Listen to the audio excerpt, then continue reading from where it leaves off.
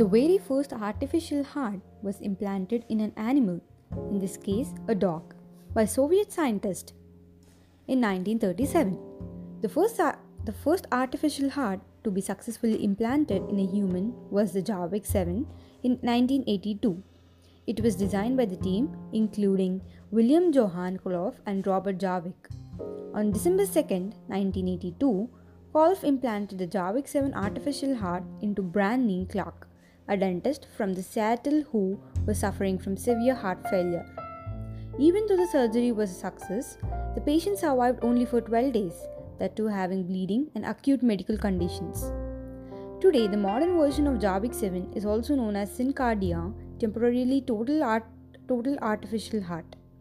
It has been implanted in more than 1,350 people as a bridge to transplantation. Heart-lung machine. A heart-lung machine is a machine that temporarily takes over the functions of the heart and lungs, especially during heart surgeries. It was invented by John Haysham Gibbon, who successfully performed an open heart surgery using this machine for the first time in 1953. Why is scanning tunneling microscope? A scanning tunneling microscope or STM is a device that obtains images of atoms on the surfaces of materials. It is most important, powerful type of microscope ever built. It was invented in 1981 by Greg Bing and Henry Roner, who won Nobel Prize in Physics in 1986. The STM is very different from ordinary microscopes.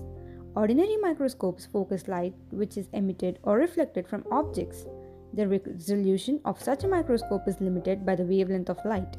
The STM, on the other hand, basically uses the principle of quantum mechanics known as the quantum tunneling. It operates at a very low temperature or in a vacuum. It is an important tool in nanotechnology.